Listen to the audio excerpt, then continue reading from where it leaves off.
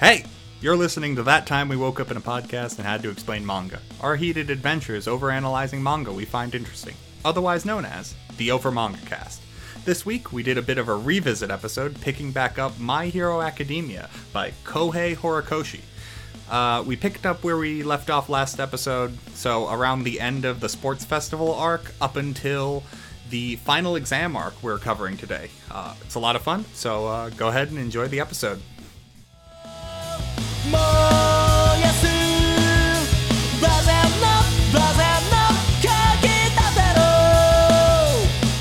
Hello everyone, Sam here. My familiarity with Hiroaka, as discussed last time, I watched the anime pretty consistently. I still haven't watched season 4 since the last time we recorded for this this particular property. But it's so I can get it fresh through the manga, of course. Can I steal that excuse? Because I'm kind of in the same boat. Jacob here. I've also watched most of the anime, and then the world happens and there's so much out there to watch, but I was already familiar with what we had read in animated form. Okay, Matt here. We passed where I had watched the anime to in our last section, so not only was the end of that section completely new to me in the manga, the entire reading for this episode was completely new to me. And Jay here. I had previously seen none of the anime, so everything is a fresh look, fresh take. Cool. All right. And this week we read chapters 45 through 69, which encompasses the battle against Stain the Hero Killer and the final exam arc. Also, it ended on the funny number. Good. So obviously we're going to start with the final exam arc. Of course. Also known as All Might breaks Deku's back, but we'll get to that. And I guess I'll be the one to point out, oh boy, what a compare and contrast with last week. Yeah. Yeah, My Hero is definitely the popcorn of shonens. It is super light and super easy to consume, and that is definitely why it's so popular to a degree. Mm-hmm. And it's sort of interesting because, in particular, the stuff that we read is light even for Hiroaka. Not to say that it's entirely empty. There's a lot to this. You can only be so simple before you start getting boring. But this is Hiroaka at its most straightforward, and it's already a naturally straightforward series. So, well, I mean, just leading into that, how we start off this arc is Hiroaka's favorite plot device of Eraserhead just announcing what the plot's going to be to class, and everyone going, "Wow, cool!" And we start off with them picking their hero names, which is something I thought happened already, but I guess I was wrong. I think the idea behind this is this is going to be their official names until they graduate or something to that effect. And it's important because they're starting their mandatory internships over spring break, I assume, or something Japanese equivalent. But not spring break, because where we end is when spring break starts. I thought that was summer vacation. Oh, that's summer. No, you're right. Yep. You're absolutely right. So I guess it would be spring. Because it's only a week, which I also thought was... I'm not sure if they mentioned that before, but at the end when they're like, yeah, we were only gone a week, I was like, oh, I completely contextualized what happened wrong. But yeah, we open up with the picking of hero names, and a lot of this is just, more fun character establishing for our beloved idiots in class 1A. Dude, my boy Yuga with his light novel hero name. I can't stop twinkling. No. It's I cannot stop twinkling. Yeah. Oh, yeah. Yuga is too fancy for conjugation. And I'm just saying, we here on the Over Manga Cast are huge fans of light novel names, because you listened to the intro. Yeah, I gotta say, Yuga is a character that really shines. Boo, get him off the stage. We can cut his mic in editing. I'm not apologizing. There's lots of great ones in here.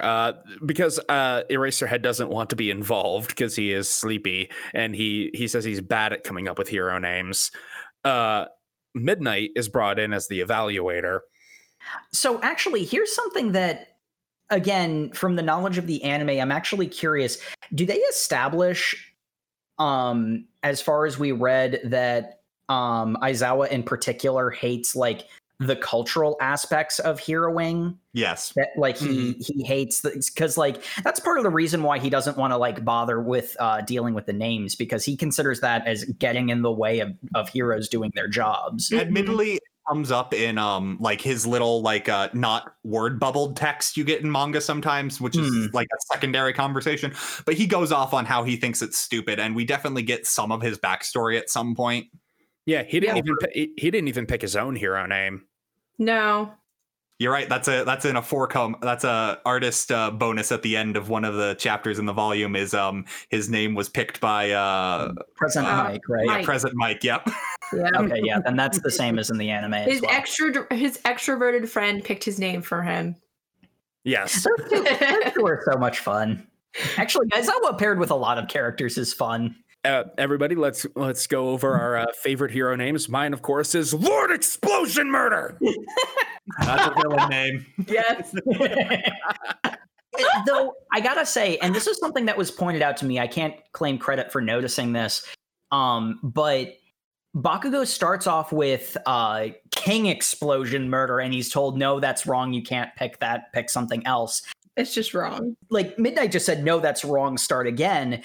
And he went to Lord Explosion Murder, and something that I believe it was Mother's Basement. No, actually, it might have been a smaller YouTuber who pointed out that the names actually have a bit more, like a lot of the names have a bit more, meat on the bones for like meaning and stuff like that. Because like it's outright stated that like Deku specifically picks that name because it used to be an insult, but it got recontextualized, and now he uses it as an illustration of how much he's grown. What was pointed out about Bakugo is that he starts off as king. He downgrades himself to lord because he didn't think he deserved the win at the sports festival. And that's sort of the showing that Bakugo's in his own spiky, angry shonen rival way, sort of starting to realize how much of a big fish in a small pond he was, that he's not necessarily taking the right lessons from the stuff that's happening to him, but he is learning in his own way. He's starting to get better. He didn't realize that the explosion murder was the part that Midnight was taking contention with. Yes. I don't think explosion's that bad. It's the murder part. Yeah, I'm like, maybe if you're going to be a hero, saving people, you shouldn't put murder in your name. Just Quick, saying, save us, Lord Murder. If murdering villains was wrong, we gotta throw out half of the pro heroes.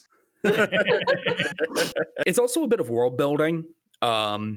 In so much as there are a lot of heroes that take names that are homages to their icons, because oh my god, Dekus were terrible. Dekus were so bad. Mighty boy.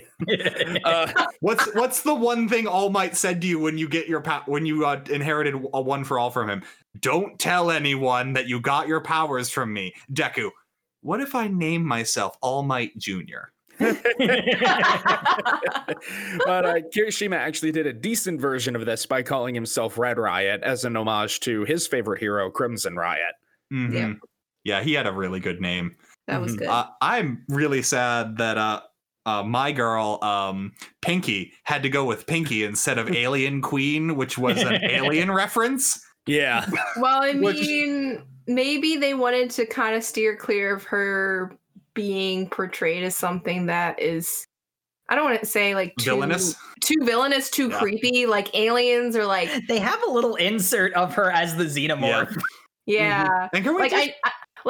I understand why they might steer her away from being Alien Queen. Like she's owning it. She's like, I look like an alien. I look extraterrestrial. I'm owning it. But it's like, if that is a hero, you don't necessarily want your brand to be something that, you know, a lot of people. That's also a thing that got brought up that's kind of I was iffy about, but there was a strong like commentary reason that all the girl heroes needed to pick cuter sounding names. Because they're girls and girls have to be cute. Yes. because Froppy gets praised because good, you picked something marketable. That is a segment of this whole school. They have marketing. They're being trained to be pro heroes, not superheroes, which is a discernible difference. Yeah.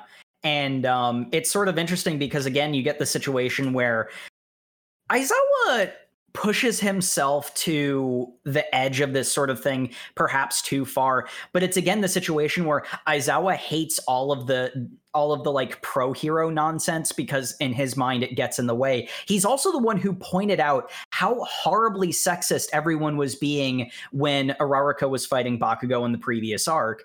Like, that's actually a problem. Girls don't have to be cute. They can be whatever the hell they want to be. That's a line that keeps going on with the final exam arc. That was one of my favorite parts about that fight, and we'll talk about it then. Proponents of true equality.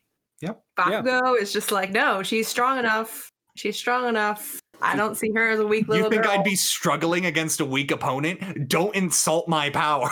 Yeah, it's one of those ones where it's like, it's a compliment, but it's also kind of a backhanded compliment. Because it's Bakugo hyping himself up. And it's Bakugo. He can't just be nice. He is the most shonen rival of all time. Like, that's the he is thing my about explosive puppy. Yes. My anger puppy. Explosive anger puppy. That's the thing about Hiroaka, and it's honestly, I think, a big part of the reason why it works.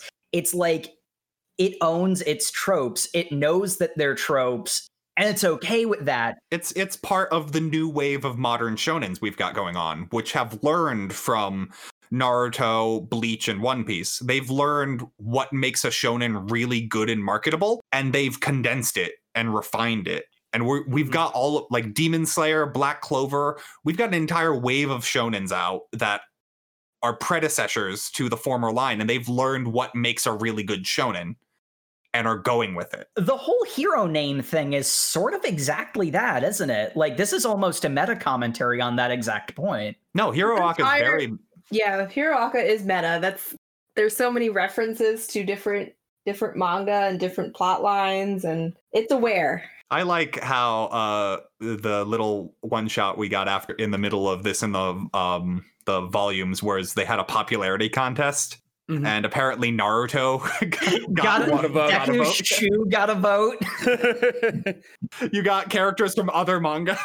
I like how Horikoshi himself was He also 17th got a most vote. popular. He was 17th most popular. Oh yeah, that's right. Because he has two hands. Yeah. With an eye in the middle. I mean, I could see that being a quirk in this universe. I'm not gonna lie. Yeah, we do meet a person whose quirk is literally he has a dog head. Jay, did you have a favorite name before we wrap up this section? Actually, I was just about to mention that. I like Minetta's original name. Grape Juice. Grape Juice. Wait, did he not stick with Grape Juice? I thought he did. Mm-hmm. I didn't remember him changing it. Grape Juice is a great hero name. It is. Gotta give something for those thirsty fans. Them thirsty girls. Nothing wrong with all these thirsty girls from Mineta. I'm going to quench their thirst with grape juice. Oh God, that's why he picked it. Yes. Oh man. As much as I dislike his character model, I can appreciate it, but I still don't have to like it. Mineta was really good in this reading section, I gotta say. He had a lot of time to shine, which we can actually transition to the next part, because one of my favorite bits in this reading section is they pick who they're going to for their hero internships, and Mineta, no second guessing, no doubts, immediately signed up for Mount Lady. Yeah, because he just wanted to spend time with her. He wanted to spend time with the hot hero, with the hot lady. Yeah, and like the thing is, I'm just gonna cut to the end of it because I don't think we ever get told what happened. Mineta is just shocked and like war torn after his internship. It's like, don't you know, all women are secretly demons on the inside, just waiting for an excuse to let it out. And I'm like, oh God, Mineta, what did you do and what happened to you? There's just a picture of Mount Lady with a devious smirk on her face. Yeah. And honestly, whatever happened to him and what did you do? He probably deserved it. Yeah, 100%. But yeah, we get all of the Class 1A at the very least are struggling to pick their hero internships, with the ones who performed best in the sports festival were actually sought out by certain groups. Actually, a few of them knew what they were going to do, because one of the really cool things, and again, this is just sort of like going into the gendered stereotype subversion sort of thing. Araraka knows immediately who she wants to intern for, and it's someone who is very specifically a combat specialist instead of her Idol 13. She goes with Gunhead. Because Gunhead can teach her how to fight more effectively. And as much as she got into heroing, it's like the heroing, the whole like money aspect with Araraka is part of it. But like, why choose that as the lucrative avenue you want to go with? She's more of the rescue people from danger sort of hero rather than the fight the bad guy type.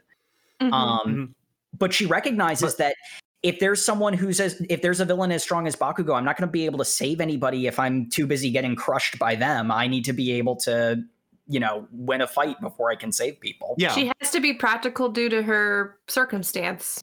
And like superheroing isn't a thing that specializing helps you in. Well-rounded is better. Yep. Yeah. And boy, howdy, does she learn from Gunhead. Yes. Araraka continues to be amazing. We don't really get anything of what happened, but we get her when she comes back. She is transformed. I have mastered the arcane arts. Yes. She is no longer baby. She has sought power. But we get a running theme through these. The people who chose their internships based on what they thought would help them improve really succeeded, and the people who chose internships based on Familiarity or what would help them get a leg up, or familiarity is kind of weird because it's like literally would be Todoroki, but Todoroki chose familiarity because he acknowledged it would help him improve. He made a decision to pick something that would challenge him and improve him, and that made him better. Whereas you get people like Mineta or Bakugo, or who don't really think about what they're picking. They're, I guess, admittedly, Ida. No, Ida picks someone who is in the city where the hero killer is. Ida also suffers for it. He doesn't really get anything out of his internship, is what I'm trying to say. Yeah, because he's not trying to improve with the internship like you're supposed to be. Yeah. Bakugo does go with Best Jeanist, who I think is the number 4 hero. Yeah, Bakugo picks the highest ranked hero who drafted him because he's the highest ranked. He must be the strongest, right? And that's not, what he gets out of it. He basically gets a haircut and little else. He gets a haircut and mocked. He gets this super stringent type when Bakugo is all rage and chaos and explosions, literally the least controlled of all time. And he decides to go with the guy whose philosophy is our tight jeans will focus our minds. The fact that one of his sidekicks was just a dude in Daisy Dukes was top tier. Yep. Why do I feel like there'd be ideological differences between Best Jeanist and Tank Top Master? Why do I feel like they wouldn't get along? What? Are you turning the power of my tank top against me? Why can't I control his tank top? I don't understand. The tank top gives me freedom of movement. You are undisciplined. You must tighten your clothing and hone your mind. Why is my tank top growing sleeves? It's betrayed me. The funny thing is, Best Jeanist could absolutely do that. Probably. Yeah, why would people ever ask the question Saitama versus Goku when you can ask the real hard-hitting questions? Tank Top Master versus Best Jeanist. Yeah, exactly. Like, seriously, that's a real question. That's a real question. But of course, so the internship we spend the most time with is naturally our boy Deku, who didn't get drafted by anybody except at the very last minute. Which kind of makes sense because Deku has shown his hand at this point. He can only use his quirk by breaking his own body.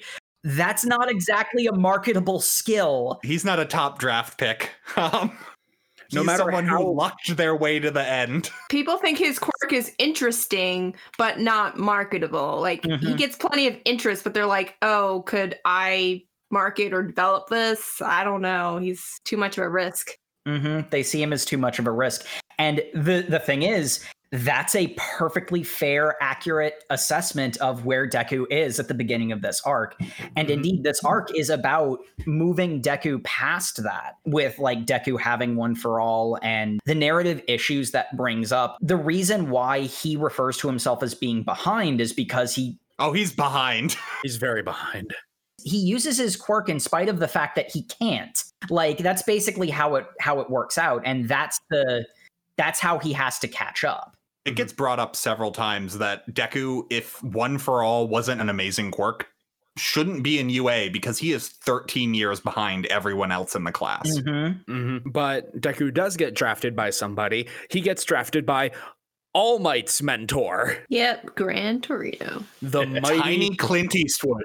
Yes, tiny Clint Eastwood, Gran Torino. I love him so much. I love how his hero name is explicitly a movie reference. Yeah, a movie which I love so much. It just brings up another world building thing of like all this era movies, but My Hero takes place like 300 years in the future. That's how impactful that movie was, actually. It takes place further in the future than you'd think. Well, see, here's the thing about that, because there's a lot of like really advanced technology, but there are also people whose quirks are being super geniuses. It's the same kind of world building shortcut that like Marvel and DC will use. If you have these people who are supernaturally intelligent, you can build whatever technology you want, and that will percolate into society. I think the like lore reason, which quotation marks, because My Hero Academia, depending on lore, is going to send you into a bad spiral there. That's not its strong point. Don't expect it to be. It's thought out just enough that it justifies the story. There's been at least 3 generations. Right. Yeah, I think the lore justification, because I mentioned in this section we read that there's a common quote that if people with enhanced abilities hadn't appeared, humanity would be colonizing the stars. And I think the implication is there, when quirks first happened, there was a lot of insurrection, and they are just finally getting over that, which explains why the government cracks so hard. Like, even in this chapter, you get like an unbelievable amount the government regulates quirk. That's something that explicitly comes up. That's what this is all about, actually. Because I think I had this question last time and you two weren't absolutely sure about it, but it came up in these chapters and it was confirmed. Your average ordinary person is not allowed to use their quirks. Like, it is explicitly illegal. You need to be a hero to use your quirk, which, considering it's part of your biology, is insane to me. It's one of those situations where Hiroaka is not about its world building, it's about its character. One thing that was mentioned of one of the electric villains is that they could make a lot of money in the private sector. I think the idea is you need to have a license to use your quirk. A hero license is a license to use your quirk for heroing, whereas if you had a quirk where you can like generate electricity by, doing jumping jacks or whatever, you can get a license to do that for an electric company. I think, but licensure is just for liability reasons, for obvious reasons. I mean, you can't go out and be a hero. Someone gets hurt, it causes some kind of infrastructure damage, and then who's going to be liable to that? That's why the licensure exists. So it makes sense what Jake is saying, essentially, that if you were going to work at the power company, okay, you would need to go through the proper processes to get licensure to generate electricity in case, I don't know, your power output damages a transformer or zaps someone. And you'd only be allowed to use it at your place of business, I think is the implication. Yeah. They do actually show Deku's mom using her quirk in the doctor's office of like pulling stuff to her. So it's one of those ones where they are just now starting to catch up with how insane the world has become. Because I don't think in universe they're entirely clear on that issue. The government would overcorrect before it did anything remotely resembling reasonable. Let's be honest. But I mean, this is to try to simulate some kind of equality for those who are quirkless, like Deku was. I feel, because if the majority of your population has quirks, and I mean, they're able to do whatever the hell they want, and the quirkless people are going to be potentially subjugated to that. It's basically that Ray Bradbury short story that I'm sure everyone had to do for SAT prep. People with extraordinary abilities are like hampered, and it's overcorrected to the point that the main guy is like slightly over intelligent, so he has a hearing aid basically that just does an ear screeching beep every 5 seconds, so he doesn't think faster than his dim-witted wife. Oh. I remember that now that you Yeah. describe it. I don't think I did that. Yeah, it's a pretty good short story. I would recommend you read it. It's very interesting. It's short enough to read for the SAT, so it's like 20 minutes max. It's pretty good, but it's obviously also a comedy. I should preface. It's not trying to make a strong point other than satire. The point it's trying to make is if you take this idea to its illogical conclusion, things go wrong, and here's how it goes wrong. Which Hiroaka does. Yeah, I was going to say that's also something that Hiroaka does, longer and more character driven, because one of the things that Hiroaka does really well is it explores the nuts and bolts of how people interact with a world like this. And it's the situation where I don't think that there's an entirely right answer, because Aizawa's saying everyone should just be able to use their quirks and it's stupid to limit people. That's sort of like Randian impulse. The problem with that is, how do you not then, by pure happenstance, shove all the quirkless people into second-class citizen status? But here's the thing. That's kind of what's happening. You've just got licenses for the heroes. You're pretending you're keeping them under control. And then there's people like Shigaraki, where his quirk is just inherently completely destructive. If he just used it whenever he wanted to, buildings would start crumbling. He could just slap someone in the face and they lose their face. Yeah, but here's the thing. He didn't choose to have that power. Society has deemed him a monster for being born. Mm-hmm. So can someone clarify this to me? Is he natural, or was he also an experiment? Because I thought in the first half it was alluded to the fact that he was genetically engineered. He was naturally born with his quirk. He was not given it. And they go into more detail about Shigaraki's backstory, but the idea that he's being engineered, he is being engineered, but not genetically. He's being socially engineered, because one of the things that they make clear... so many of these are being socially engineered. That's a different topic entirely. He is being groomed as a successor in much the same way Deku is. Mm-hmm. And I will say the parallels between Shigaraki and Deku are, relative to the anime, way more emphasized. I think they just have more Shigaraki scenes in the manga, just like full stop. Oh my god, Shigaraki has an amazing panel at the end of what we read, but we'll get there. Yeah, because we haven't actually dived into Deku's internship, which is with Gran Torino, who once upon a time was a big muscle boy, much like All Might, and has since become a very small old man, but he still beats a lot of ass. I mean, he's become Yoda. He's become racist Clint Eastwood Yoda. Uh-huh. And I think one of the chapter extras basically just says that he's Yoda. Yeah. Because we know Horikoshi loves him some Star Wars. Basically, we get Gran Torino lives in a rundown apartment in the bad part of town, and you're like, oh no, what is this old man doing? But then it's revealed his apartment's so run down because he destroys it. Uh-huh. Yep, it's by choice. His quirk is to don't get me started on his quirk. His quirk was dumb. His quirk is to inhale it's like a jet propulsion. He has air jets. Yeah. He has air jets in his feet, which basically allows him to flash step. But it's limited by the amount his lungs can contain. So I'm like, that's not enough to move a person. He breathes out his feet and it gives him jet propulsion. It sounds dumb, but in his heyday, I'm like, wow, he was actually able to command that to the point that it would be effective. And actually, it's like, damn. I'm going to say right now, it is definitely not a 1-to-1 ratio to exhaling through his feet. I'm just saying his little quirk box makes it seem like that's the case. I like characters with high mobility, in shonen stories like this. And we're going to get into one of the reasons why I had been defending One for All last time with this arc. But I really like Gran Torino because I love the way he moves. The way he fights is just really appealing to me. It is super cool. He is one of the sickest looking heroes when he's going at it. I'm not the first to observe this. But one of the really cool things about Hiroaka is that they make a point of having limitations for all of the powers.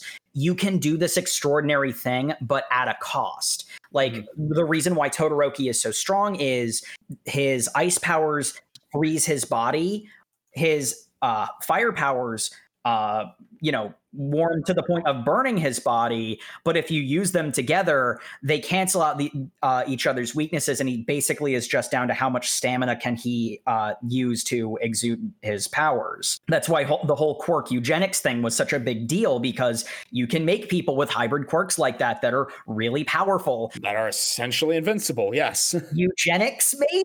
And like the fact that they, that's one of those cases where it's like, oh, you shouldn't have limits on society. No, you should definitely not have people forced into marriages for eugenics, for quirk eugenics. But again, the story never makes it clear that it doesn't support eugenics, which is... And again, we are overworld analyzing. Instead of talking about Grandpa, who teaches Deku about controlling his quirk through microwaved snacks. Yeah, this training arc I was not a big fan of, because it was like Be the Egg again, but he was just like, wait, what if my body was a microwave? We cut to the next panel. Hey, Gran Torino, I figured out how to use 5% of one through all throughout my body because of being a microwave. That makes sense. I'm just saying, because taiyaki is, for those who don't know, it's similar to having like a Hot Pocket. Think of it like a Hot Pocket. You don't want to heat it for too long, or else it's going to be exploding and like super, super hot. But you also want to leave it in there long enough so that it's not like a block of ice or like cold in the center. There's an equilibrium there. I really love this like visualization of it, because the thing that Deku was doing is he was turning on One for All wherever he needed it. He wasn't treating it like it was a natural part of him, and that's why it was hurting him every time. I love Full Cowling. It is one of my favorite upgrades in all of Shonen. Mainly because I am a humongous sucker for super forms, and that's essentially what this is. I love Full Cowling, and like it's also the case where it allows Deku to, instead of just, firing off smashes and, breaking his finger or whatever. And like that was like the fight between Deku and Todoroki was very, very cool because of the mechanics of the fight. But I love Full Cowling because it lets Deku be like a really mobile fighter, and I really like seeing that. Plus, it just looks cool. Like, I love the aesthetic of Full Cowl as well. It is really helpful when you don't break your legs every time you take a step. Yeah. That's why he wasn't using One for All for mobility. Exactly. Well, he tried the first time he used One for All. He put everything he had into jumping up to the 0 point. And he took one step, robot. so Yep. His legs became floppy. It is really cool. It is one of those things where it just makes sense when you think about it, because who among us hasn't gone into a video game and like only used the really powerful one-shot move instead of, actually developing a comprehensive strategy that uses every part of your character? Yeah, it's the difference between constantly auto comboing in a game like Dragon Ball FighterZ or actually doing proper combos. You can absolutely win spamming auto combo if you have like good game sense, good defense, but if you don't actually use all of the tools available to you, you're only going to get so far. Mm-hmm. And it was just in Deku's case that only using certain tools was, also inflicting self-damage. Basically, yeah, we get this little training arc. Deku unlocks Full Cowling, which I will agree looks really cool with like his veins being like electrified. Mm-hmm. Great. And pretty much immediately after learning that, oh, wait, no, that's right. Gran Torino says, hey, you're not going to solve anything out in the boonies here with me. Let's go to the city. The big city? No, let's go to another city for some reason. And conveniently, that's the city they needed to go to. They were going to go to Tokyo, or they were going to go to some big city, but yeah, they were interrupted mid-route. They were making their way in there, and then they get interrupted in the city where all the stuff's going down. I just love how they get the three main characters into this fight, because it's very much Hiroaka's bread and butter of, look, is this a good enough explanation? Sure. We're done. I mean, it really is the case where it's very aware of its own tropes, and it doesn't let that hold it back. It's fine that basically every character in Class 1A, except for arguably the three mains. Like Deku's definitely a dynamic character. Araraka, I'd argue, is a dynamic character. I think Ida shows being a dynamic character here. But like even a character like Bakugo that gets focused so much, he is the trope of the shonen rival character dialed up to 86. It doesn't have any shame about that because you can tell a good story with that character. It's not ashamed to have contrivances of it's perfect. They happen to be on the bullet train when the Nomus attacked. That's a reasonable explanation. It's a little convenient, but it's not so convenient that it's unreasonable, and it has no shame about that. I just thought it was funny that we get through all of this. They encounter the onus for all of this fight is Ida has tracked down Hero Killer, because he's in this city, and he encounters him, and they're fighting, and Deku found him by acknowledging that Ida hasn't talked to him in several days, and because he's a nerd, knows that the Hero Killer only attacks in dead-end alleyways you can't see out of, and then proceeds to say, yeah, I checked all of them. He systematically began checking dead-end alleyways. Which is hilarious because this is a city. That's an insane thing to say. And for Deku, I'm willing to accept that. He's main character. He has main character luck. It's when Todoroki comes in saying, man, you just texted you were in trouble. So I also checked every dead-end alleyway. He sent his location to literally all of his contacts. Not his exact location. Yes, his exact location with the GPS in his phone. I don't think so. Imagine you guys you drop a pin and send that location to everyone in your phone, hoping that someone's just like opening their phone to saying, I'm going to investigate what's at this location. That's weird. Wait, that's going down in Hosu. Oh no, okay, I'm on the way. Todoroki even calls Deku out on this, and it's like, he says, hey, next time could you maybe give any amount of explanation instead of just your GPS coordinates? You could have dropped the pin and then texted help or something. Or at least explain that this GPS pin is in the middle of a dead-end alley, because there's definitely a line of Todoroki complaining how hard it was to find the location. Yes. He comments on that at least, which is probably where I got led astray, because he's just like, Deku, this wasn't super helpful information. You're incredibly lucky I was already here. Yeah, but we are getting ahead of ourselves. This is happening because of one of my favorite interactions in this entire reading, which is literally anytime Stain and Shigaraki are in the same room. They hate each other so much. They do. They despise each other. They want the same thing for entirely different reasons. Literally everything about them is the same, down to their methods, until Y comes up. And then it's Stain going, you're the kind of person who doesn't deserve to live, and Shigaraki going, you're the kind of person who pisses me off to a homicidal extent. And then the staberating happens. And then the Nomus invaded. Shigaraki lashing out like an angry child. He immediately turns to, spoiler alert, he turns to All for One and goes, Dad, he's being mean. Give me the guns. You can only have 3 guns. Fine. What am I supposed to do with 3? I also love the little line they have to add after that. But I'm like, by the way, these Nomu are not as strong as the Nomu that can solo All Might. We don't have an unlimited supply of those. Don't think we do. And I'm like, good. You covered your bases narratively in a very matter-of-fact way. Don't ever change, Hero Academia. We don't exactly get the explanation in the segment that we read, though. It's easy enough to infer, but we'll get to that when we discuss more about All for One later. And yes, that is incredibly fucking confusing, Horikoshi.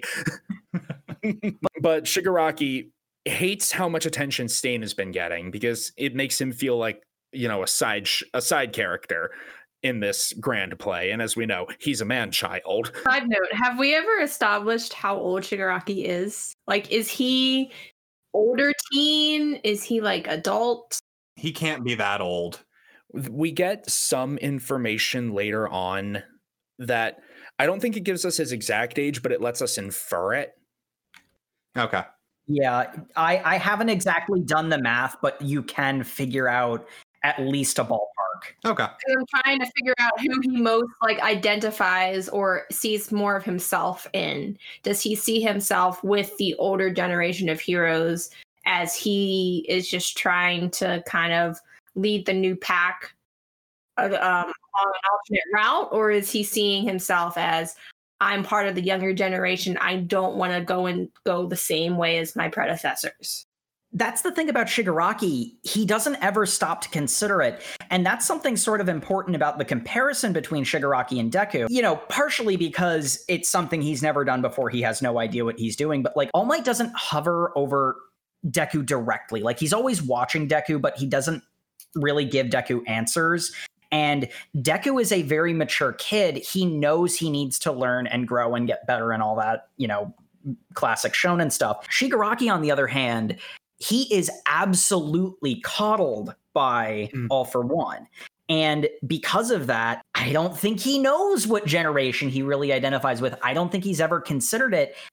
All he does is basically lash out when something pisses him off. And that's why he sends a bunch of Nomus into a city. And he doesn't even know why. What I'm getting at is I think he doesn't even know why he's pissed off.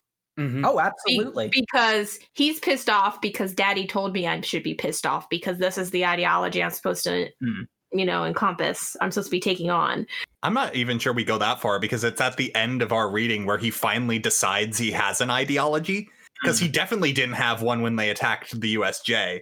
All Might basically says that. He's just saying buzzwords that sound like an idea. We do find out at later points more about Shigaraki's motivation and why he has this anger for One For All to manipulate. But the simple fact of the matter is he is just a child lashing out. He is like, Arrested Development is a phrase very closely attached to him. And we see that in action as the Nomu begin attacking Hosu. The pro heroes are having a heck of a time dealing with them, because even if these aren't the All Might killer model, they are still giant, resilient, multi-quirked death beings. But unfortunately, the number 2 hero Endeavor was here hunting the hero killer, so they don't get to do much.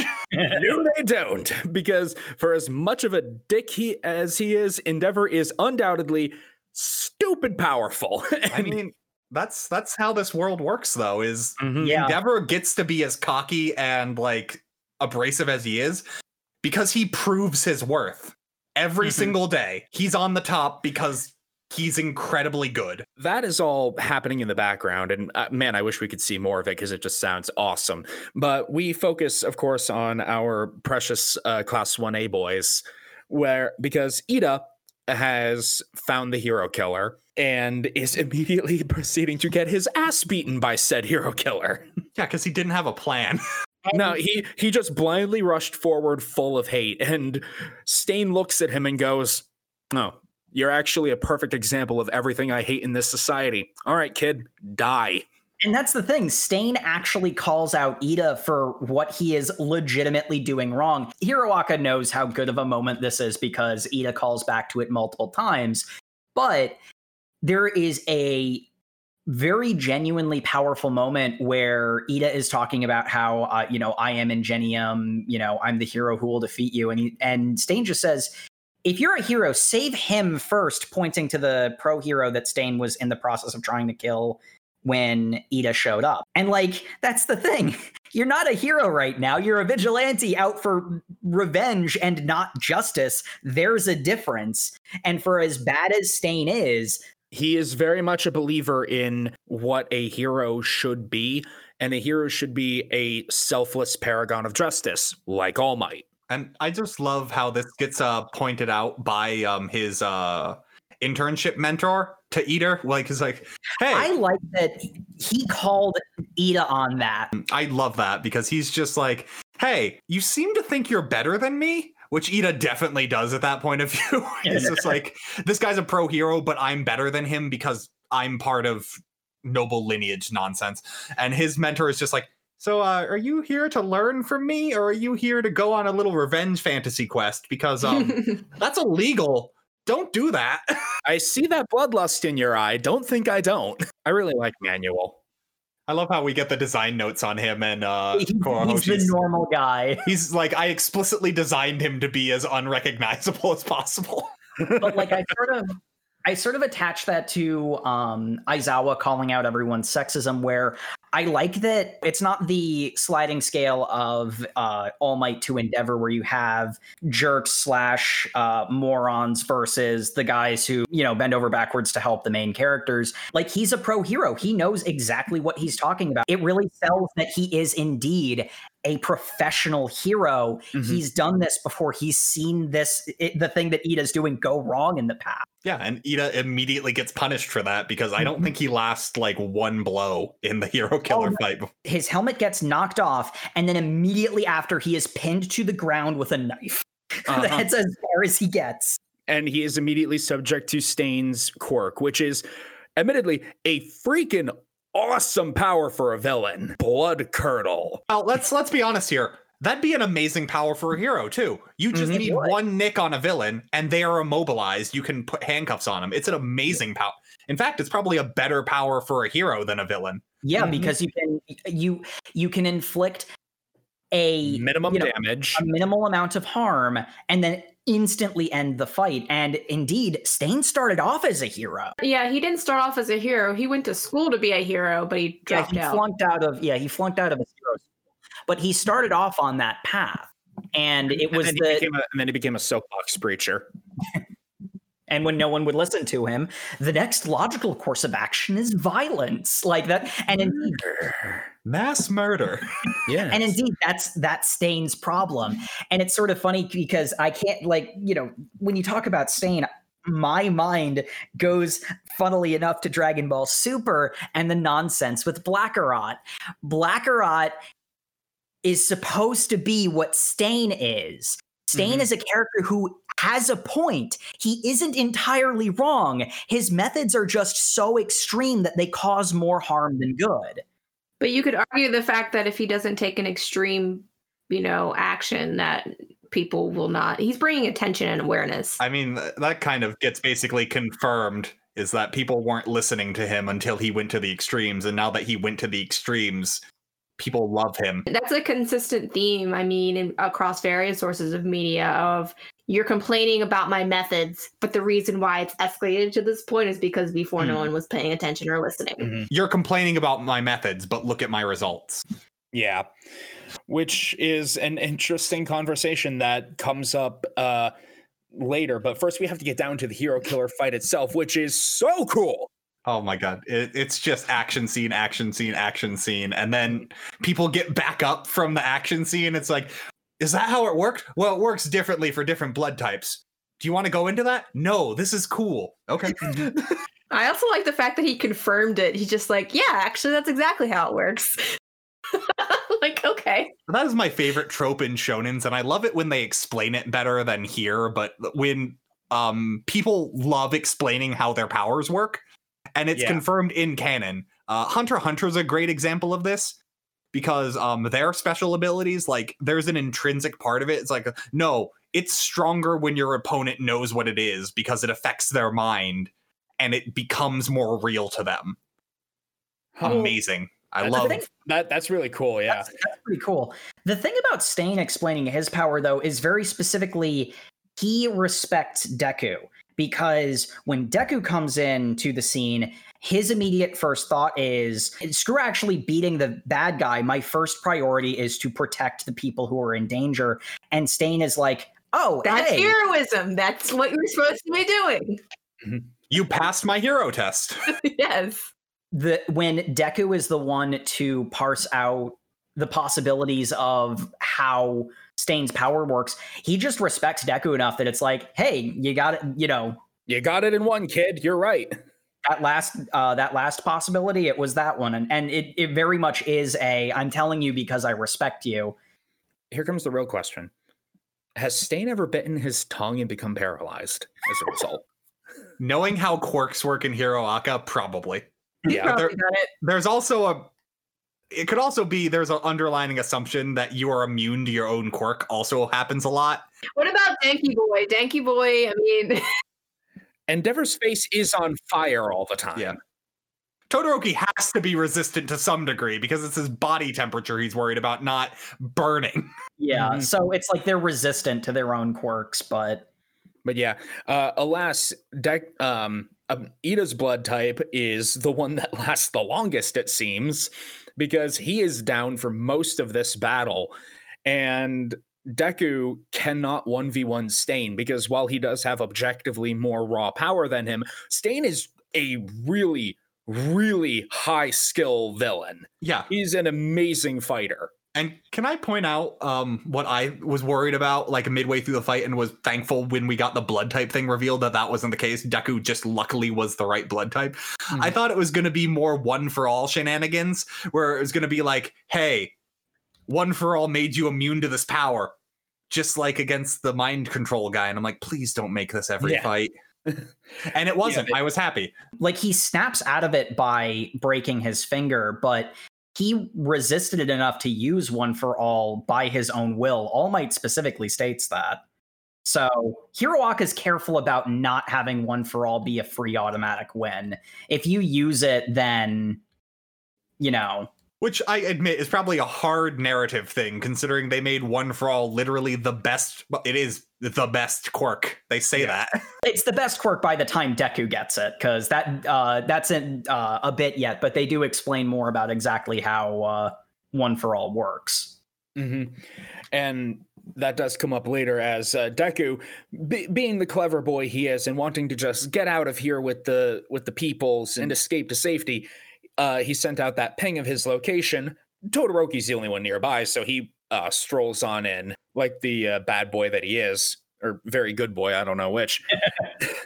like the Zuko he is. Yeah, and can I just say, I adored Todoroki in this because he was just talking Stain over and over through the entire fight. Yep. He was the best part about the Stain fight by far, because Ida barely contributes until the end, and even then I'm upset Ida's in this situation to begin with, so I can't really like give him props. Yeah, he was acting a proper fool. It's just great because it's the three of them all talking about, hey, we're really ill-fitted for this. We're not going to win. Hey, and then Todoroki's like, Deku, I think he's taking it easy on you. Yeah, I think he respects me or something. Let's use that to our advantage because otherwise we're dying. It is one of those situations of we really need to retreat. He's not giving us the opportunity to retreat. All right, let's just keep going then. They do eventually overcome Stain through another cool use of the quirks, because the timer runs out on Ida. He's able to stand up. His arms have been stabbed so many times he cannot punch. Thankfully, he is fast kick boy. So he tries to go for a kick attack on Stain. Stain gets out of the way, and that overloaded his engines. But he's like, hey, wait a minute. Todoroki, you can regulate temperature, right? Yeah. Cool. Freeze my legs. Yeah. Literally cool. I'll never get over the fact an internal combustion engine is literally part of Ida's biology. Seriously. Hiroaka just doesn't care. It wears all of its tropes on its sleeves, and that's why it's able to get away with so much. What if X-Men didn't care? What if X-Men didn't care? That's actually, and honestly, I think Horikoshi has said as much, because he very much has said, oh yeah, I'm an X-Men fan. I am definitely taking inspiration to some extent. Okay, if someone had showed me Hiroaka and told me it wasn't inspired by X-Men at all, I would call that person a liar. Yeah. Our three heroes are able to take out Stain through a combination super kick, super punch, which Deku in his fight fervor goes over 5% and sprains his arm, of freaking course, though doesn't shatter it. And then Stain is still not completely down at this point, so Todoroki just blasts him in the face with fire. Yep. Burning off his mask. Mm-hmm. And we learned that yeah, no, that wasn't a weird stylistic thing. He actually just cut off his own nose.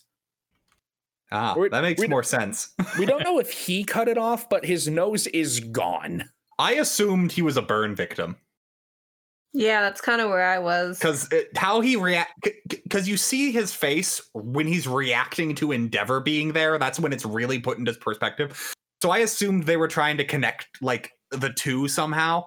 Like he got burned by Endeavor was what I assumed. I never considered that. Yeah, that makes sense. Well, I mean, it makes sense. His target is, All Might.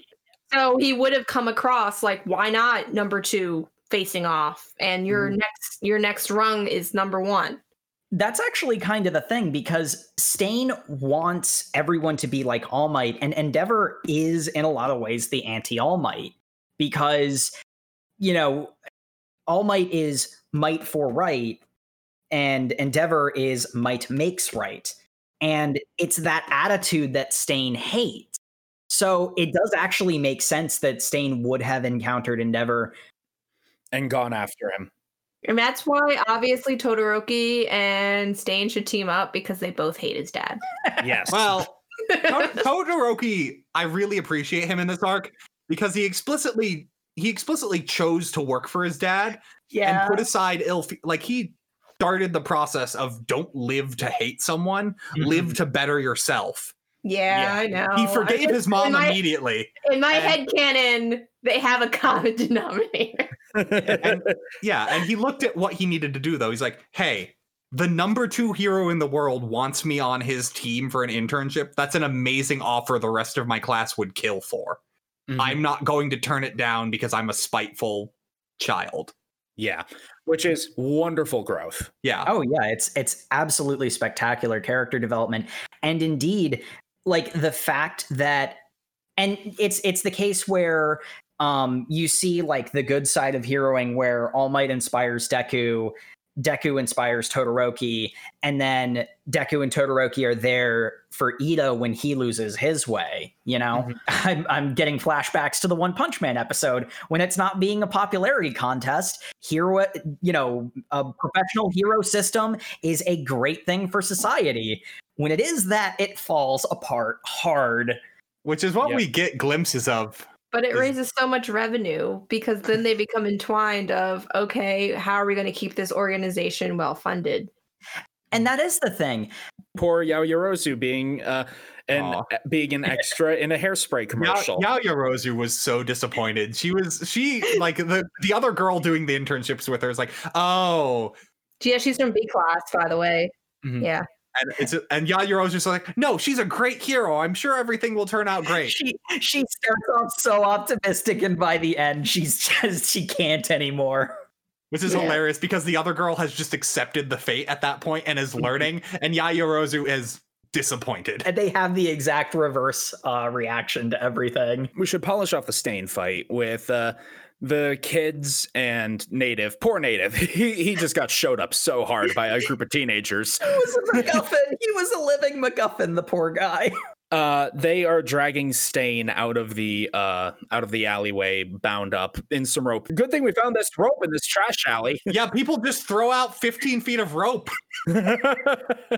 But it's about this point that the other pros, because Todoroki was with Endeavor when he got the message, and he, ran off to go respond to the message from Deku, and there is a great panel from Endeavor in that scene where he yells at Todoroki, "Why are you always on your phone, boy?"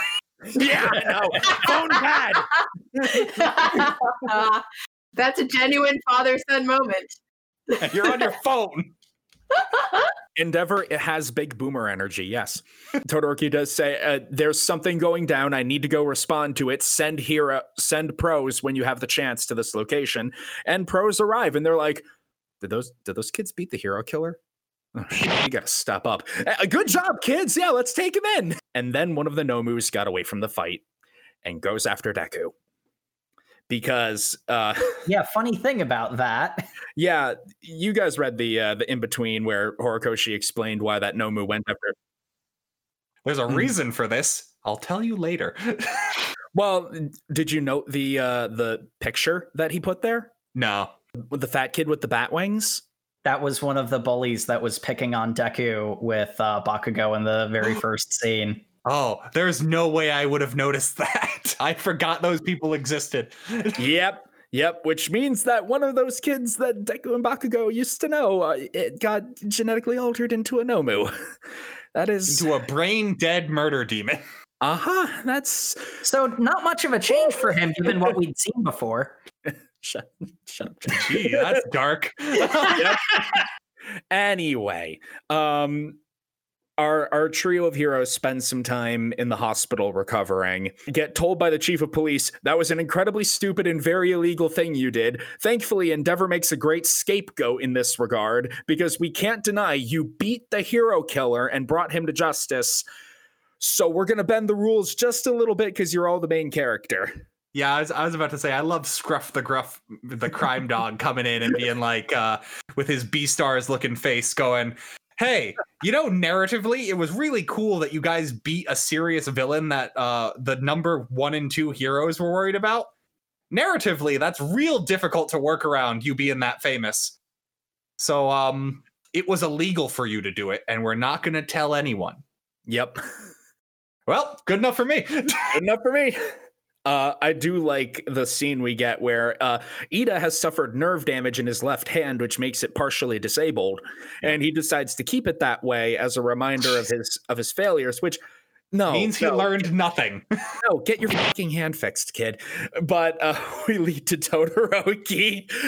Well, does Ida say he's going to leave it unfixed indefinitely? He gave the illusion that he intends to overcome this hurdle and truly learn, and then said later, I'll get it fixed. Yeah, he does say he intends to have it fixed later, but that's dumb.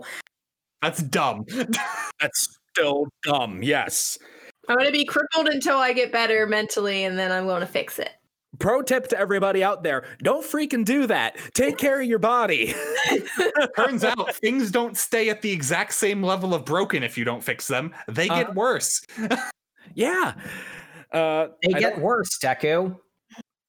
Yeah, but I mean, that wasn't his choice. That was, that's just the way things were for him. But poor Todoroki, every time I'm involved, someone's hands get messed up. Am I the hand crusher? I love that. Yeah. I love how his friends aren't sure if he's joking. Yeah. I mean, he's like, I'm 2 for 2 at this point. Maybe I should reevaluate. I'm not sure if Todoroki's joking. He is that melodramatic, but on the other hand, he had shown improvement. Uh-huh. Hey, look, it's a process. Whoa. Watch out, kids. Todoroki's going to break your hands. But it's change my name to Handbreaker. The Hand Crusher. It's at this point, the internship ends. Gran Torino is annoyed at how got kicked out of the Hero Association. Yeah, he's annoyed at how poorly All Might was doing. We learn All Might's name is Toshinori, training Deku, and he chews him out about it a little bit over the phone. That's a very light way to put it. That was very, very harsh chewing out. I love it. Yeah, he's like, "What the hell were you doing? You did how were you so bad at this?" I'm sorry, Sensei. I just like how effectively what we get told is the one who took the fall for everything was Gran Torino, because he got fired. Yeah. He got his license revoked. No, he got it suspended. Well, he's old enough that a suspension's basically a revoked. Well, he basically says as much as like, I only had the teaching license so I could teach Toshinori. I didn't actually really want it in the first place. So this is no skin off my nose, but the pay cut, now that. But the pay, he mentions that. He's a pensioner.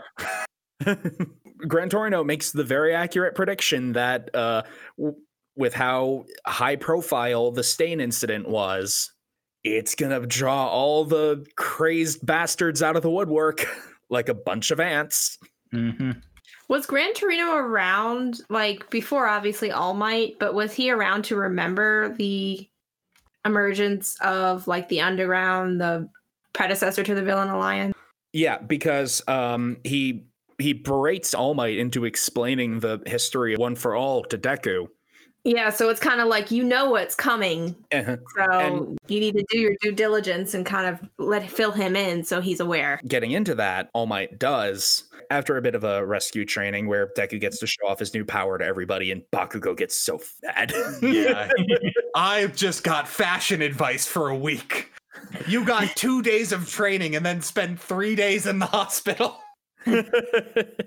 And the other thing that infuriates Bakugo is Deku is still co-opting his moves. He's actually moving in the way that Bakugo does, which is, like that's So Deku, If it's effective, he's going to try to adopt it. So it's anything, it's flattery.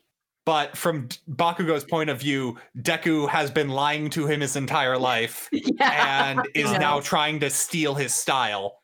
Something he's worked for on his own. He doesn't need anyone's help. I can understand why Bo would be mad, but more especially why anyone would be mad. Yeah. Yeah, but at the same time, as his, I want to say friend, he knows how Deku operates. Deku, because he was quirkless, spent most of his time studying and observing his freaking notebook.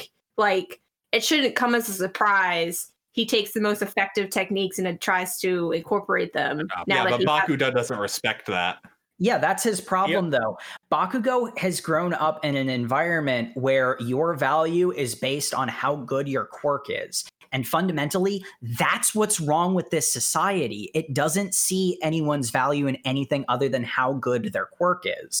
Deku doesn't need One for All to be a hero. He got One for All because he already was a hero in his own way. But Bakugo can't see that because he only sees heroism relative to strength. He loves and respects All Might specifically because All Might is the strongest, not because he's the most noble or heroic. Because All Might always wins, no matter how bad the situation looks. But we do get the explanation of the history of One for All and All for One. Yeah, this section was it was needed information. But I feel like from a manga point of view, it could have been structured better because we got a lot of pages that were literally just speech bubbles down all sides. And that's never a good thing to see.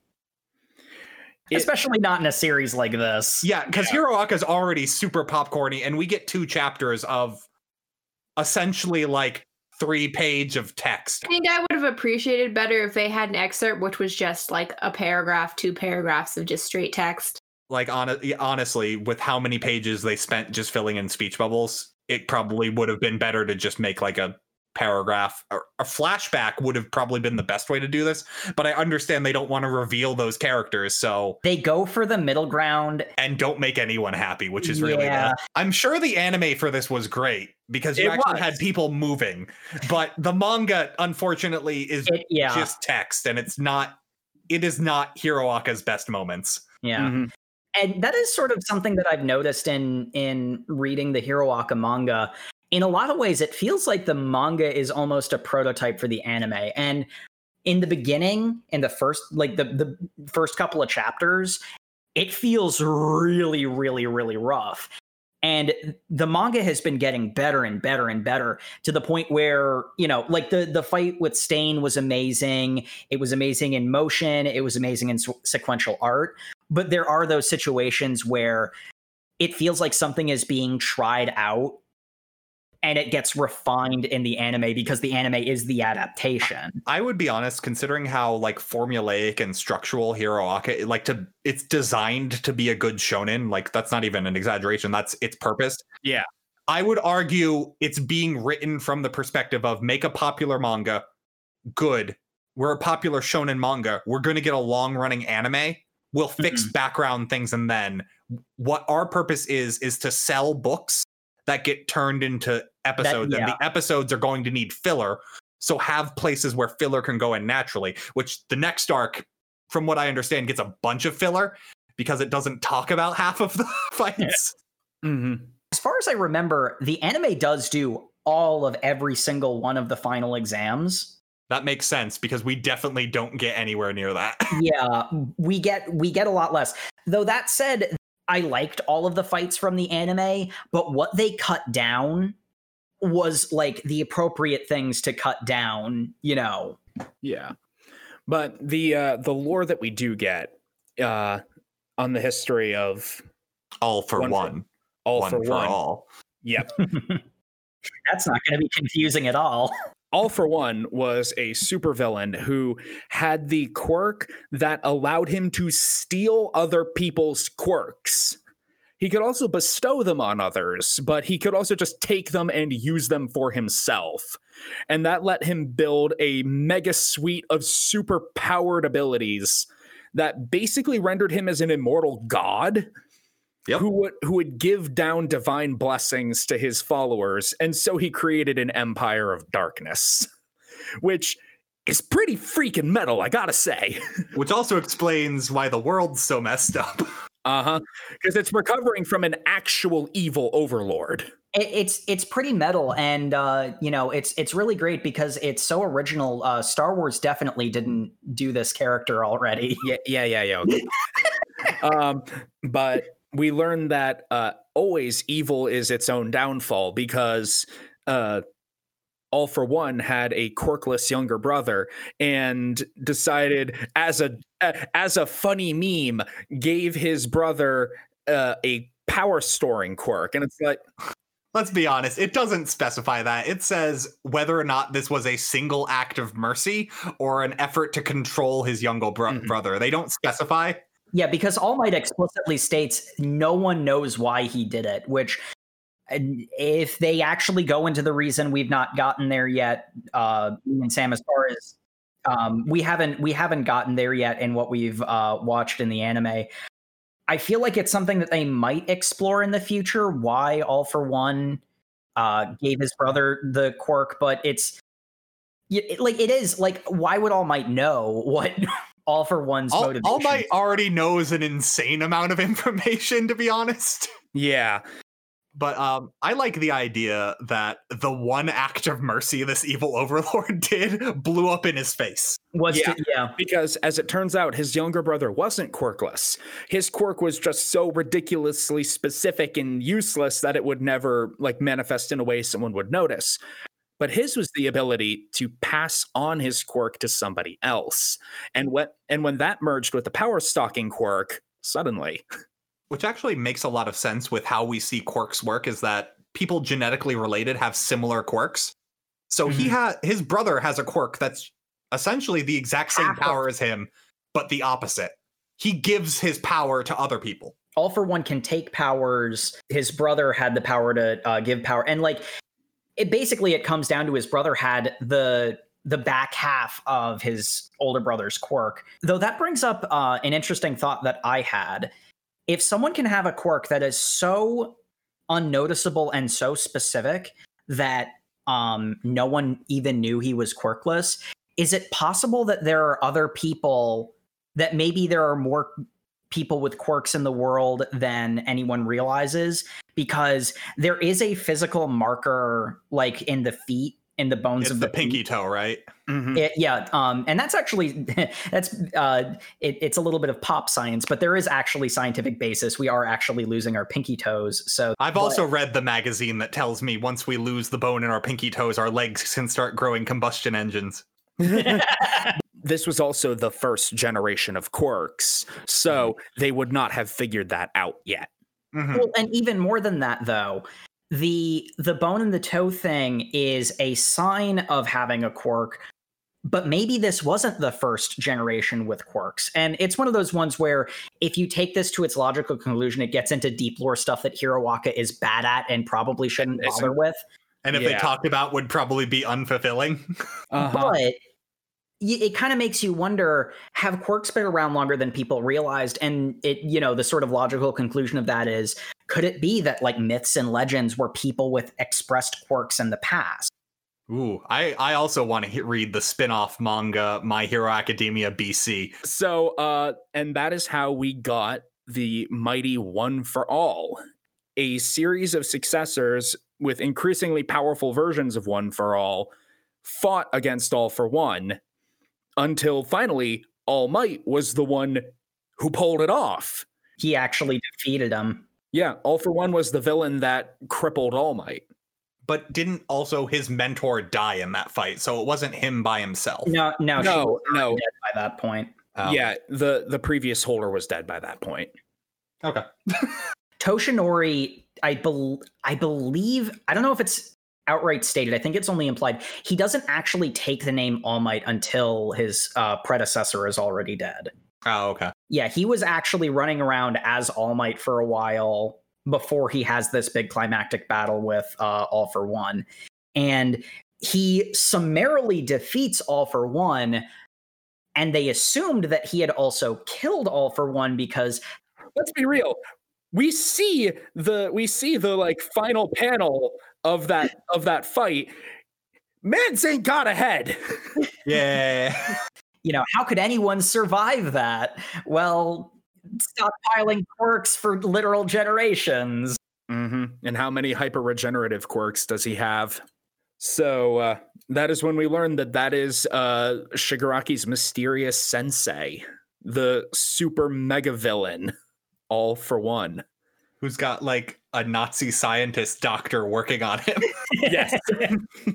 Well, I could implant a regenerative quirk, but that'd take like 5 years. And by then you'd be healed normally. I don't like it. He is cartoonishly evil in the best way. He's like a combination of like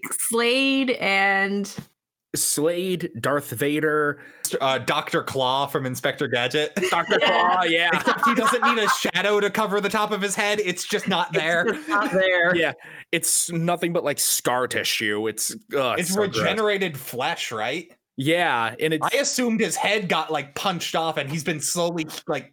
Didn't they say that apparently, like, my interpretation of the reading was that this injury happened to him so many years before he got the regenerative property. And if only he had gotten it before this accident happened, he would be able to regenerate fully. He had to have had at least some form of regeneration. Probably it was probably somewhere between like Wolverine and the way that wizards work in the Dresden Files. Man, I really hope Wolverine's the upper end of that scale. Wolverine is the upper end of that scale. Okay, good. The wizard thing is they heal unnaturally perfectly. Gotcha. So they eventually become like dolls? No, they just don't. They can bounce back from theoretically anything, so long as it doesn't outright kill them, which is what happened to All for One. So with that hideous idea lingering in the background, time for the final exams. And we get everyone just fretting as we get to be told what rank in the class they all are. And we got all your dummies going like, how are we going to pass the written exam? I sure hope we can pass the practical. And then it's revealed Mineta, despite all his flaws, is number 9 in the class in terms of grades. And that is the interesting Characters thing. like you are only endearing when you're idiots. Yes, that's life. I'm sorry I'm better than you. Yeah. Just so smug. That's actually something really cool about it, where they show where everyone is placed in the class, and you get some of the ones that you expect, like Ina and Kaminari are at the bottom of the class. They are the two dumbest. And Yaoyorozu's at the top because her quirk requires her to be super intelligent. Everyone wants her to tutor for them, and she is so happy. It's super cute. She is just the absolute cutest. But one of the things that I've always liked about this is one of Deku's defining character traits is his intelligence. But Bakugo is ahead of him. Like is one he? thing that Bakugo is number 3 and Deku is number 4. I thought Deku was number 2. Nope. Ida number's 2. It's Ida's number 2. Yeah, and like I guess you could even say this is why they get away with having every character in the show except for a handful of like the most major main characters. The reason why they get away with having such stock characters is Bakugo isn't stupid. He's just angry. Like he's capable of thought. He just doesn't think. Yeah, he's Rage Puppy, which we see a lot of when we, because naturally this is a action manga. We breeze past the written portion and we go straight into the practical exam. Yeah, does the written portion get talked about at all? I think I missed it if it was. Everyone just says they pass. Yeah. There is a page of the characters sitting at desks writing. So you're saying that My Hero Academia spent as much time on the written portion as Dragon Ball Super? Yes. Yes. Actually, I think Super spent more time on the written portion. Oh, you're right. Oh my God. We're not getting down that rabbit hole. We get into the practical exam, and the faculty of UA went, this is like the 5th time our students have fought villains earlier than they should. I don't think robots are going to cut it. Should we fight them? Yeah, let's fight them. Yep. Results in, as you might expect, the greatest fight of all time, which is Mineta and Hanta versus Midnight. That fight is surprisingly good. It is. Like, I'm of the 4 fights they really focused on even then, Mineta Hinata versus Midnight is like one of the top 3. Mhm. It's really good. Sero immediately gets taken out by Midnight's somnambulism quirk. And Mineta is just running around trying not to breathe in, trying to be jealous of Sero because he's getting lap pillow from Midnight right now and trying to figure out how the hell he's going to get out of this situation. Well, that's actually the cool thing because Mineta basically has a plan from the very start. Yeah, Mineta's not dumb. This is easily Mineta's best moment. And I wish Mineta was more like that instead of the stock pervert because, he's an actual character now. Well, actually, I really liked how they set up because it's revealed that they picked people teamed up not only how they worked as a team, but also they specifically put them against a teacher that was the antithesis of them. And having the two kind of pervy character, well, I guess Hinata's not as pervy.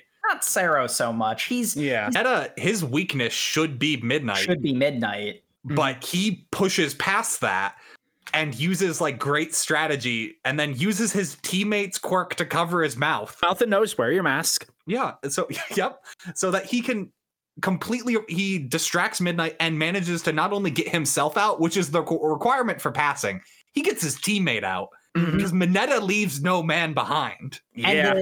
The requirement to win is either escape or incapacitate the pro hero. They're given a set of special handcuffs that if they can get it on the teacher, they're considered winning. It's considered a win. And the other thing about Mineta's plan is Midnight is attractive. Part of her gimmick as a hero is using her sex appeal to distract, not people like Mineta character. Yeah, let's be honest here. Mineta and Midnight want to be heroes for the exact same reason. Yeah, Mineta to get chicks, Midnight because she's a sadist. She wants to dominate men. She wants to be a hero for the exact same reason, which is why Healing Girl even comments, I guess his reason isn't stupid as long as he sticks with it. And the thing is, Mineta would know about Midnight. He would know her personality quirks. He knows she's a sadist and uses that against her. He knows that if he runs away, she'll chase him away from the gate he has to get to, and his quirk is sticking things together. Yeah. So he draws her away and picks her to the ground and buggers off. Yeah, I'm just saying Mineta succeeds where equally capable people failed because he had the dedication to win. Which was pretty great. It really endears you to him for as much of a little diaper gremlin he is. Oh, them packing for the trip I loved too, because that was some quality Mineta comedy. I need night vision goggles. I need a lock-picking kit. Dude, what are you planning for? I need a hand drill. Yeah. But that's only part 1 of the 3-part course of great fights we get in this arc. And yes, we will get to our main character, but I really want to talk about Todoroki and Yaoyorozu versus Eraserhead. Yeah, I was about to say, I would consider this my favorite fight. I think Bakugo Deku versus All Might was very expected and didn't surprise as much as this one, which was just great throughout because we get Todoroki, big man on campus, which we see also in another way where with Sue and Tokoyami. Yeah. Is the first thing they do is because they're paired with a woman, they go, I'll take the fight. You go run away. And I'm like, oh, please, no, don't let this be the whole thing. And then it's not. Yeah. And then Sue is like, oh, yeah, okay, we'll run away. By the way, you remember I'm a frog, right? And she lassos Tokoyami with her tongue and is like, all right, we're escaping together. Let's go. Yep. Though I think to be fair to Tokoyami, it is actually set up like that was their plan. Yeah, like they both planned that together. It's just how it's structured. It comes so soon after Todoroki saying it to Momo. It feels like a theme. Like, I think that's intentional, though, where it's framed like you're thinking, oh, Tokoyami's being sexist. And it's like, no. They're working together. But Todoroki comes up with a pretty good strategy because Eraserhead ability to look at you and your quirk stops. We need to do something that will let us know if he's nearby. Yaoyorozu, create something simple that you can do a lot. And she creates Matryoshka dolls. Yeah, can we talk about for a little second? Did Eraserhead's quirk get slightly redefined since it came up last? No, It got weakened because Yeah, because he got his face smashed. he got his face smashed up by Nomu. And then it's like, all right, when he gets here, Todoroki will use his overwhelming power to blast him away. And then we just keep running for the exit. And that doesn't work. Because it's very straightforward and exactly what you would expect from these two. So the very tactical Aizawa instantaneously, sets up to counter that exact strategy. Mm-hmm. And he has a great line where he's basically just going like, hey, Yaoyorozu had a plan, didn't she? And you kind of just took control and talked right over her. Yeah. And she was like, wait, did you have a plan? Yeah. And had a really good plan that's going to win. And then they won because of her great plan. Her great plan, because she wasn't just making Matryoshka dolls. She made the flashbangs inside them, which was so good. How do you defeat a guy whose power is seeing? You blind him. And the other thing that was actually something that was mentioned about the reason why Yaoyorozu and Todoroki were paired up is because they both have, like, from the teacher's perspective, when they don't necessarily know about how One for All works. From an outside perspective, Yaoyorozu and Todoroki's quirks are both the strongest, and they both heavily rely on their quirks. Someone like Eraserhead, who can stop you from using your quirk, because they're so used to using the overwhelming power of their quirks, is supposedly the perfect counter. But what Yaoyorozu makes is something that lets Todoroki use his quirk even while it's being erased. Because it's a memory fiber that when it's heated up, it snaps into a specific shape. Yeah, which also gives us the immortal panel of they run from Eraserhead, they hide away, and Todoroki's like, okay, I made a nice big ice wall. What do you need? What did you need this time for? He turns around and she has pulled open her shirt to expose enough skin to produce this massive fiber, and she's so focused on this she doesn't even notice that Todoroki immediately turns around just like nope. Continuing the running theme of Yaoyorozu not caring she's naked. Yeah. Why would you care about this? I obviously need as much skin exposed as possible because that's how my quirk works. No one comments on the girl running around naked. She's invisible though. real enemy of this is their fight does not get shown at all. Mm-hmm. Yeah, we don't get to see Hagakure and Shoji, alas. But yeah, we have that excellent fight where they manage to take out Eraserhead. Sprinkled within, we do have Yuga and Araraka versus 13. Which great funny moments. Yeah, they're just barely hanging on, not trying not to get sucked into the black hole. And Yuga, similar powers of psychoanalysis that Mineta displayed, turns to Araraka and goes, you were just thinking, what would Midoriya do in this situation, weren't you? Do you like him? Knowing that would make Araraka flail, let go of the thing that she was holding on to not get sucked in by 13. 13 isn't going to actually draw her into the black hole and will stop using her quirk.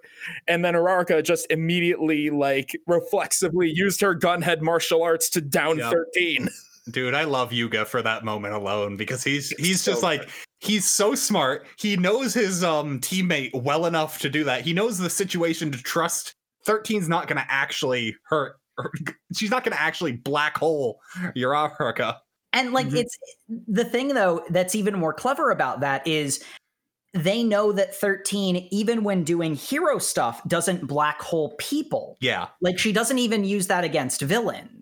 So even if 13 was actually a villain and they were really in that situation, if 13 was a villain, they might consider actually black holing people. But if 13 was a villain, but had all the same qualities of 13, that would work in a practical circumstance. He's using his knowledge of his opponent against them, which is exactly what you're taught to do at UA. Yep. And he is the reason both of them pass. Mm-hmm. And then we get into the main fight, which is Deku and Bakugo versus All Might. Also known as Dad beats the shit out of the kids so they stop arguing. Yeah, can we talk about the limit All Might puts on himself? He's like, yeah, I had these special weights designed. They are approximately 50% of my body weight. And I read that back to DBZ. Well, I just read that and I'm like, is 50% of All Might's body weight anything to him? We see this guy punch buildings apart. His body weight isn't a unit of measurement that's relevant to him You're thinking anymore. about it. Stop it.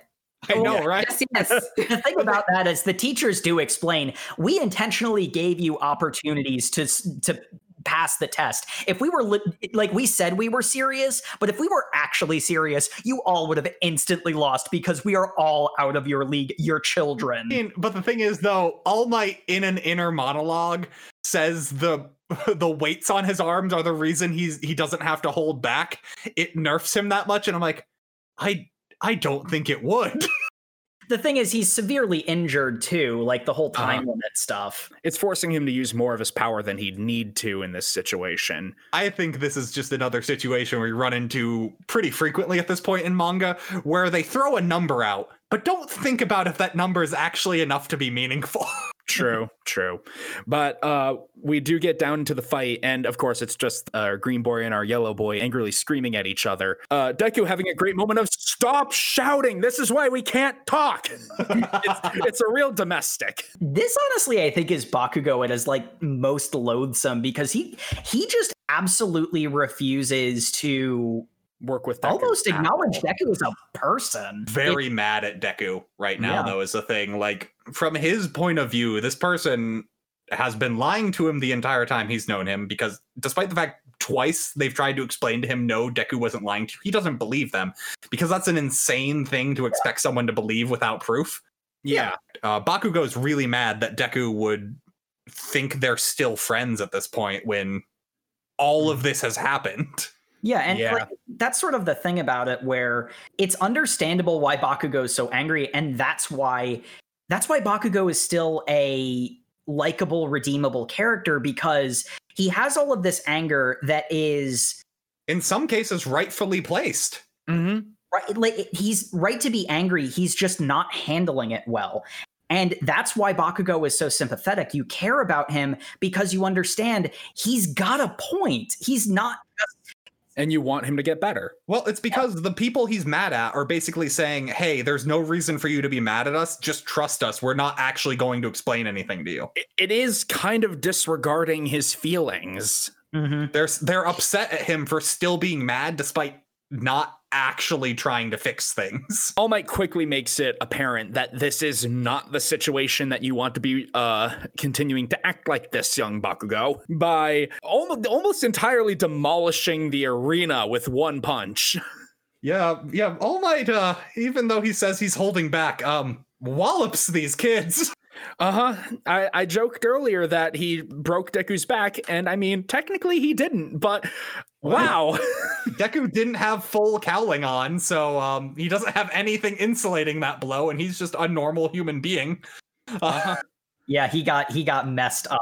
He like rebounds Deku off of the pavement and a truck at one point, I think. He slams Bakugo into the ground several times. It's like, geez, Lord, dude. Everyone else has teachers who are like using like intricate strategies to bring the best out of their students. All Might just got the note, beat up kids. Can do. Yeah, All Might's level 999. He makes that very apparent by, for one, tanking Bakugo's most powerful attack right to the face.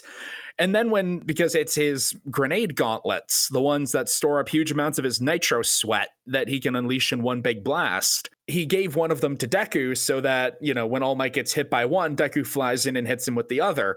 All Might just breaks the gauntlet before the second blast can happen. And it's sort of funny because a bunch of people actually call out All Might for going way too far with these two, but at the same time, it is kind of it's not necessarily how badly he hurt them, but going that directly at them is kind of what they needed, because Deku needs to stop idolizing All Might as a god, because All Might can be beaten. And Bakugo needs to actually acknowledge that Deku is a person and an ally and another hero in training that he needs to consider. And because they're up against something so unbelievably overwhelming, they have no choice but to work together.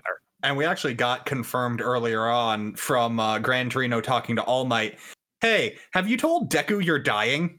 Like a lot quicker than you told him originally? No. You really should. And then he proceeds to not do that. Yeah.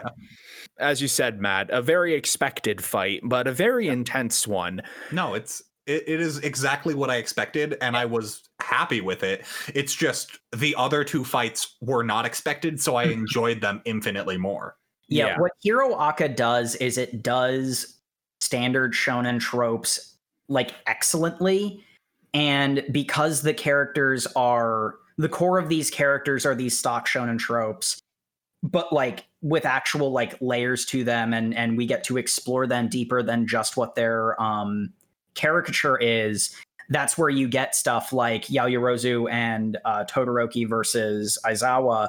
Mm-hmm. The Deku and Bakugo versus All Might is perfectly executed standard shonen, which is, I'd argue, what My Hero Academia does best. No, you need your base level to get people interested, and then you can do weird things with the side characters. And Naruto proved people will love side characters even if they only get like a tenth of the plot, which makes sense because the writer of this worked on Naruto. Yep. And not at all helping poor Bakugo's inferiority complex. He gets KO'd by All Might and Deku saves him. Yep. Again. They pass, I guess. They pass. Yeah. But unfortunately, really the ones we talked about are the only ones that get any real focus. Mm-hmm. We get tidbits from Yuga and Urarara versus 13, which we already talked about. Kyota and Koda versus Present Mike, and Sato and Kirishima versus Cementos. They're focused on, but I feel like the only reason they spent any time on them was because they realized, oh, we haven't actually introduced two of the characters' quirks before going into the tournament arc.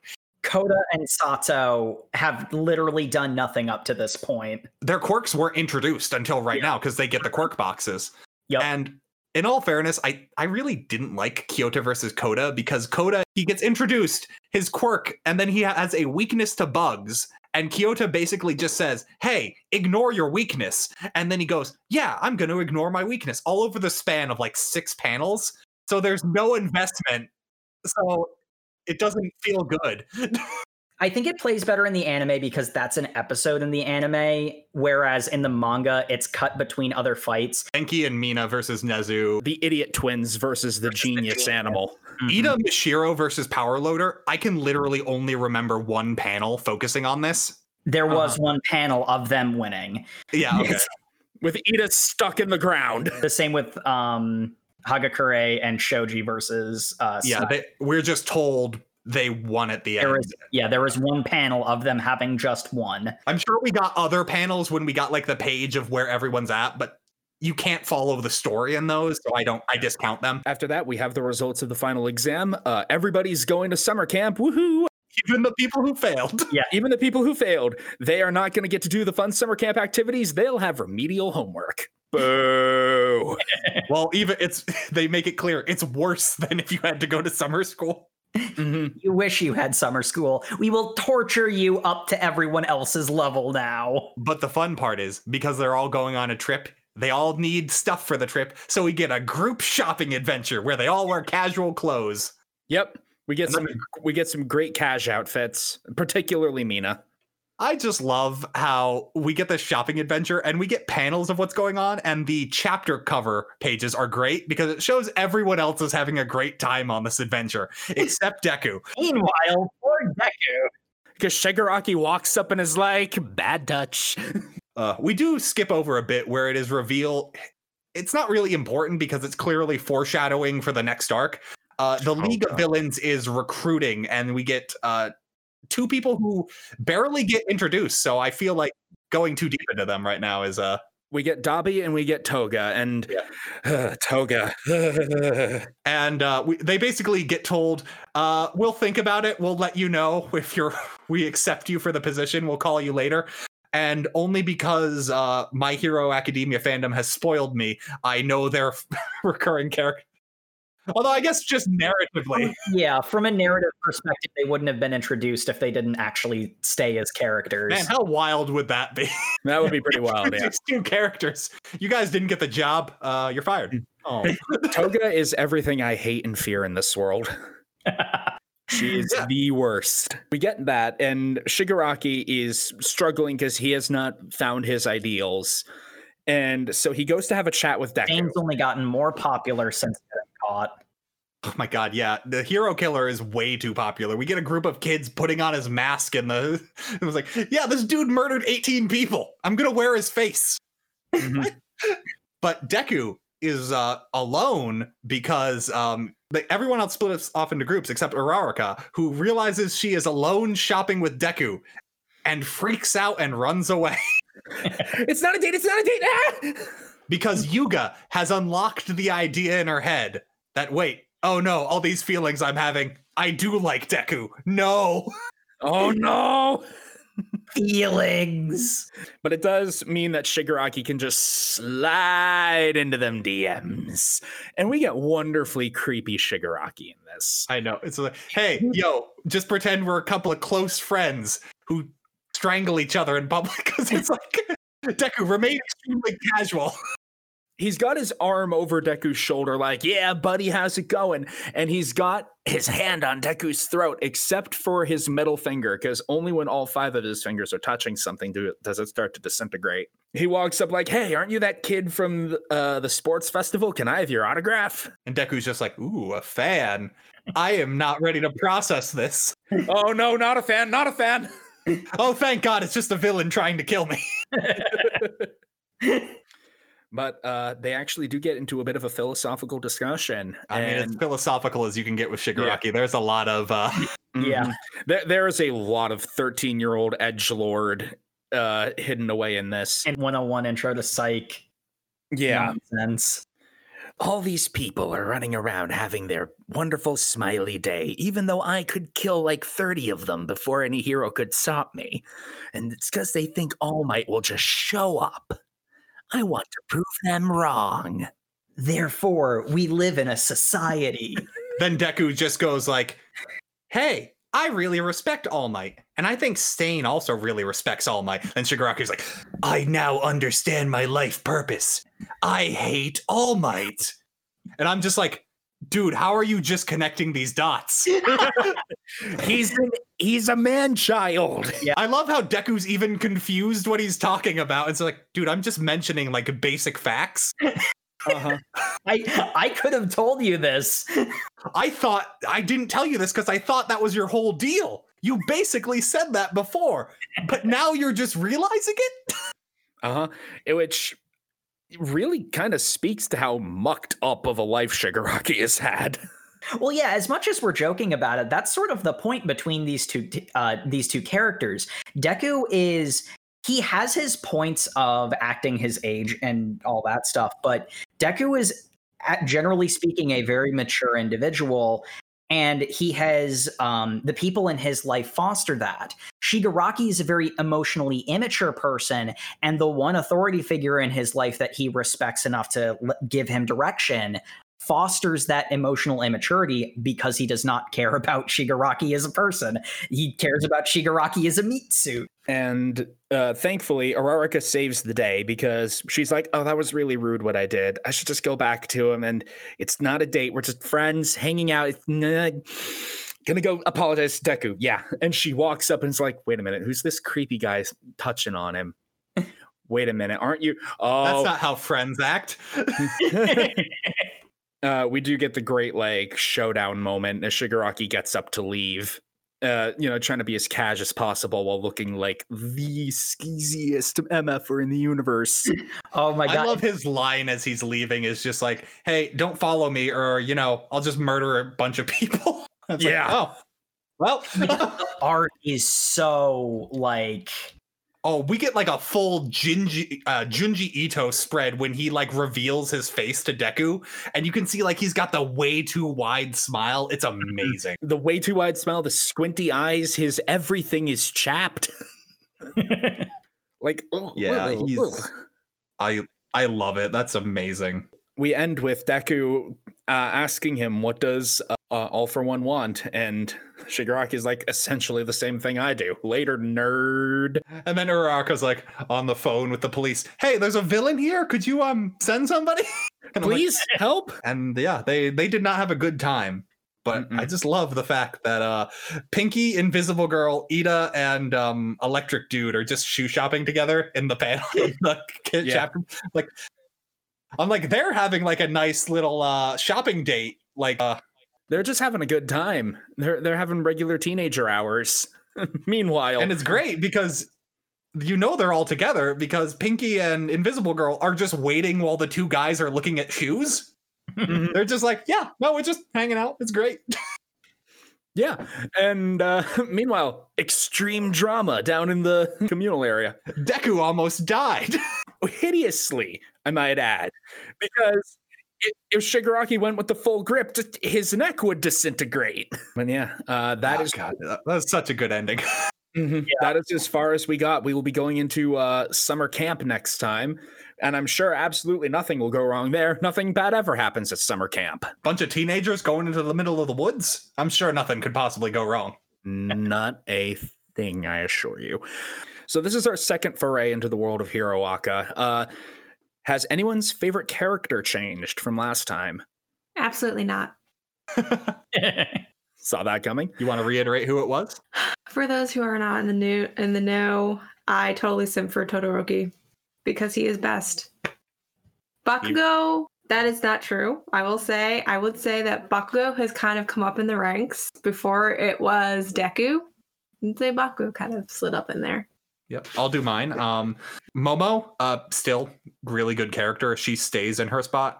I'm upgrading Mineta from joke pick to actual pick because he had some shining moments in this part where he was an actually good character rather than just, I know it makes Jacob and Jay upset when I say I like him. I have real concerns about him. I have real concerns. But he had some shining moments of glory, and Yuga still top tier because even though we barely get to see him in this, the moments he appears, he shines. Mm-hmm. Yes, twinkles. He literally. cannot stop twinking. He has shed Wow, light. can't stop twinking. That. I cannot stop twinkling.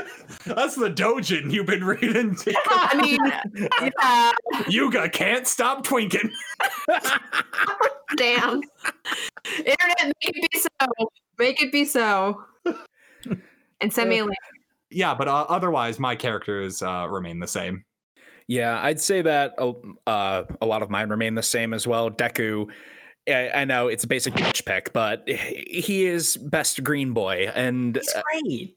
I do really like Deku, and particularly, as I said, I love full cowling. It is so up my alley as a power, so getting to see that kind of advancement for him was awesome. Aizawa continues to be best teacher, in my opinion. Mm-hmm.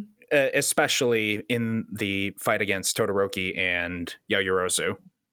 It allowed him to show a lot of what makes him one of the best heroes, and also a lot of the reasons why we shouldn't take everything he says super seriously.